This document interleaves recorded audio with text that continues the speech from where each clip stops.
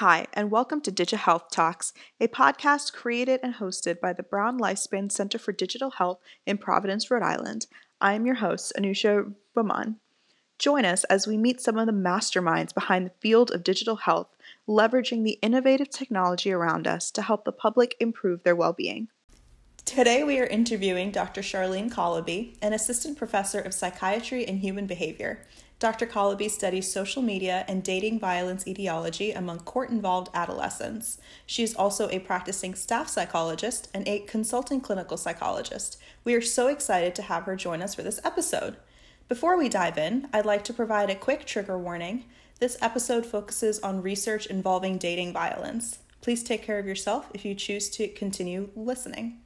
Dr. Collibee, thank you so much for joining us. Thank you so much for having me. To start us off, can you tell us a little bit about your educational background and your current research focus? Absolutely. So I received my PhD from the University of Denver in child clinical psychology. From there, as a part of getting your PhD in clinical psychology, you do complete a one-year internship, sort of at the culmination of your training. I did that here at the Brown Training Consortium. And then from there, I pivoted to a postdoctoral training fellowship that was specifically focused on understanding dating violence among court-involved youth. And then I pivoted from that into receiving what's called a KO1 grant from the National Institute of Health, which funds me as a faculty member here in the Department of Psychiatry and Human Behavior at Brown. Can I ask what drew you to this work? Yeah, I really appreciate that question. So I started working clinically with court-involved youth, and oftentimes, we talk a lot about the risk factors that these youth are experiencing. And in working clinically with them, I saw so many instances of resilience. And so I was really interested in bridging out, moving past a focus on pure risk factors for things like dating violence, and instead thinking about protective factors or strengths that these youth might have. And so it really drew me to thinking differently about how we study dating violence, particularly among court-involved youth. And can you describe how that is? Yeah, so now what I'm really interested in doing is rethinking our measurement of the relationship characteristics among court-involved youth. So to date, research focusing on romantic relationship characteristics, which is a really important set of risk and protective factors for dating violence. This is things like conflict, which would be a risk factor, and jealousy, which would be a risk factor, but also things like intimacy and support and self-disclosure, which would be thought of as more protective factors. That's all been really studied to date using self-report data. But none of us are always that great, actually, sort of introspecting about our ways of handling relationship stressors and how we are in relationships. And so my work is really focused on rethinking our methods and using more naturalistic type data like social media data to look at what these characteristics really look like and code them for features like conflict and jealousy. And that allows us to capture these romantic experiences more in vivo, which to date has been something that has eluded us.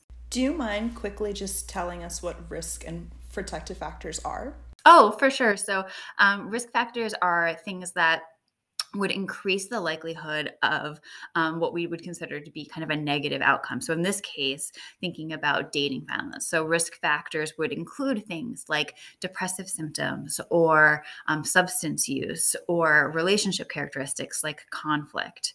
And protective factors are things that are thought to protect against those potential negative outcomes like dating violence. So that would be really supportive other relationships, for example, or a really high quality romantic relationship. So that would be things that, again, would be thought to protect against dating violence. So it sounds like you work to try and get a really good, well-rounded understanding of teenagers who are dating and who are experiencing dating violence.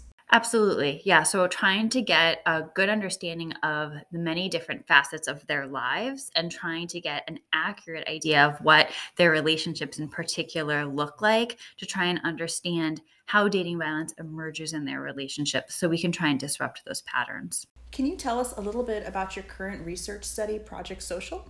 Yeah, so Project Social is that study that I mentioned a little bit earlier that's funded by the National Institute of Health through what's called a KO1 mechanism.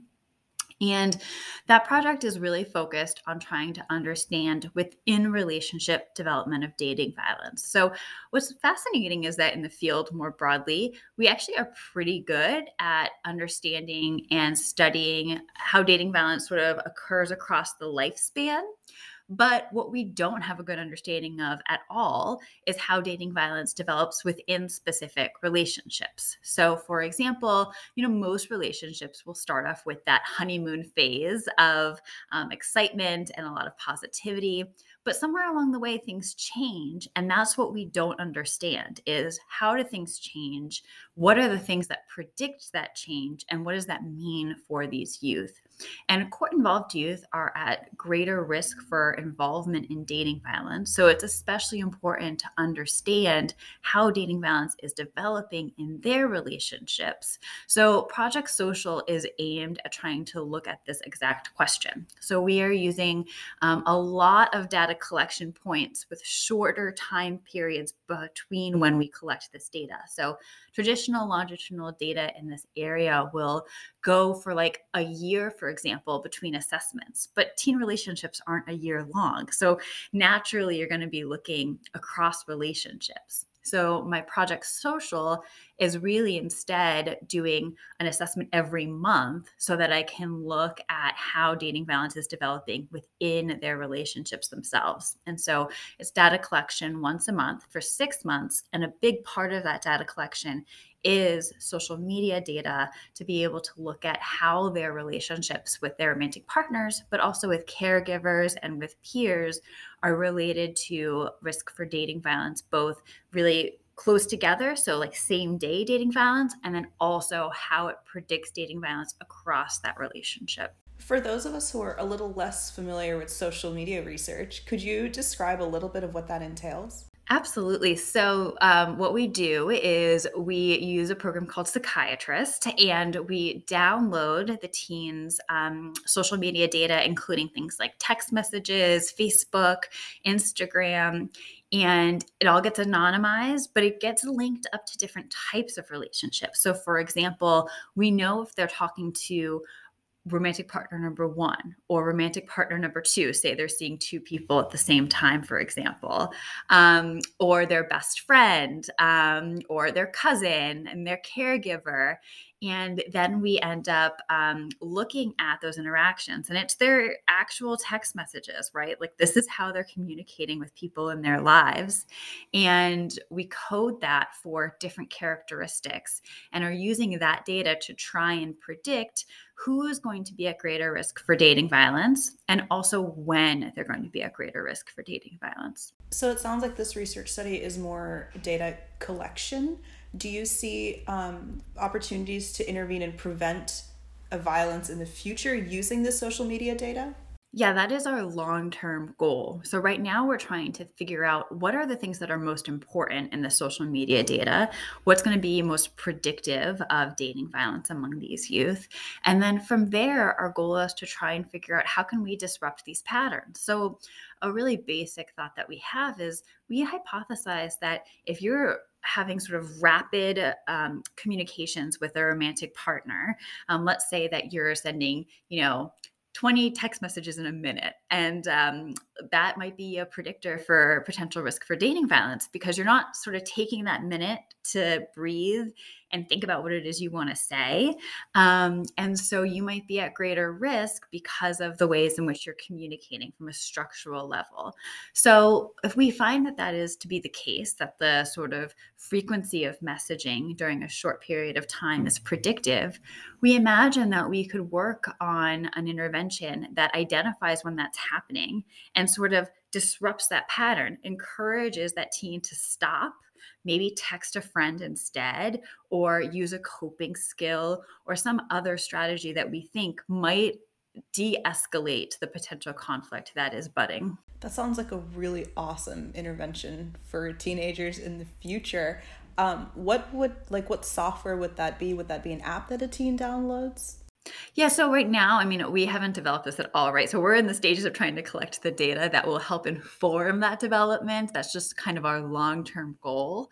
Um, but yeah, I think we envision it as an app that would be really encouraging coping skills and trying to disrupt patterns that are emerging in the social media data, and also just encouraging and networking and outreaching to other important figures in these teens' lives.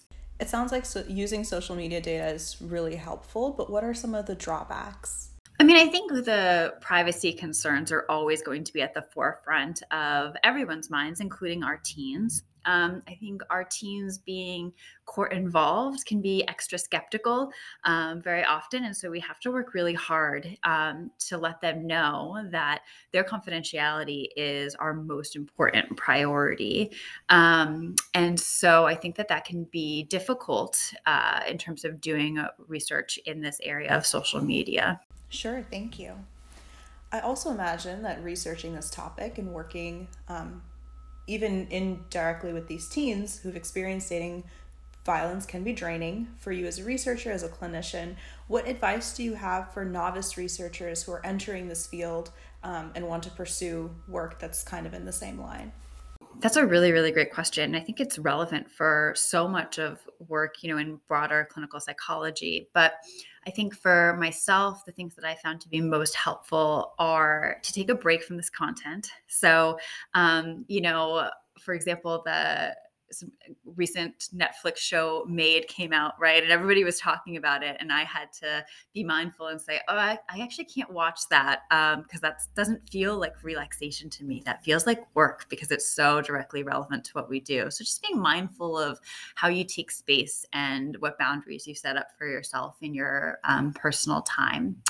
I think also just having really good collaborators who have sort of shared experience working with these youth and working with dating violence so that you can seek support and have them there to understand when you're starting to feel drained and can help you balance that. So those are just two strategies that I use is I try and really just take the space that I need to be able to feel refueled to do this work. Sure, thank you. Stepping back a little bit, what role do you think social media plays in exacerbating teen dating violence? I think in the same way that we believe that, the distance that you have in using social media allows you to sometimes say things that you wouldn't say to people's faces is highly relevant for romantic relationship experiences. And so in that way, I think that it can escalate conflicts that maybe otherwise wouldn't have escalated. I also think that privacy concerns of teens are really, really important. And the sort of general acceptance of partners' access to passwords and information about who you're with and where you are is becoming really pervasive. And those sorts of behaviors can exacerbate things like jealousy and also increase potential risk for dating violence and controlling behaviors that would be a part of dating violence. How is researching teen dating violence different from researching adult dating? Yeah, I mean, the nature of the relationships are really different. So, among teens, you have shorter relationships. You also have a much higher rate of dating violence involvement. So, that means that individuals are engaging in mutual dating violence as both a victim and a perpetrator. So, that means that we want to think about what's going on for risk and protective factors differently using a developmental lens for what's happening. Is it that they don't have other strategies for navigating this conflict and it is developing out of that conflict? So our interventions are going to be targeted differently because the source of the behavior is different. Sure, thank you. And to wrap us up, as the field of digital health advances, how do you see it impacting teen dating violence interventions in the future? I think it's where a lot of interventions are going to be. I think ultimately one of the problems in the field of dating violence more broadly is that we're really pretty good at changing attitudes, and we're much worse at actually changing behaviors themselves. And part of that is likely related to practice. And part of that is likely related to the nature of, again, teen relationships. You're going to have a really hard time convincing a teen to enroll in an intervention that involves bringing their romantic partner in to learn relationship skills. That's going to be really, really tricky. So we get around that in the field more broadly by doing games or virtual reality and trying to help them practice these skills in different contexts so that it hopes to bleed over into their romantic relationships. But if we can use digital health platforms to be able to let them practice it with their romantic partner using the ways in which they are often communicating anyway, like text messages, then I think we can get closer to what these experiences are actually like for teens to disrupt the patterns that develop that increase the risk for dating violence. Well, thank you so much for taking the time for being on this episode of this podcast. I learned so much, and the work you're doing is absolutely incredible. Thank you so much for having me. It was wonderful chatting with you all. To learn more about and for resources about dating violence, check out the links in the description.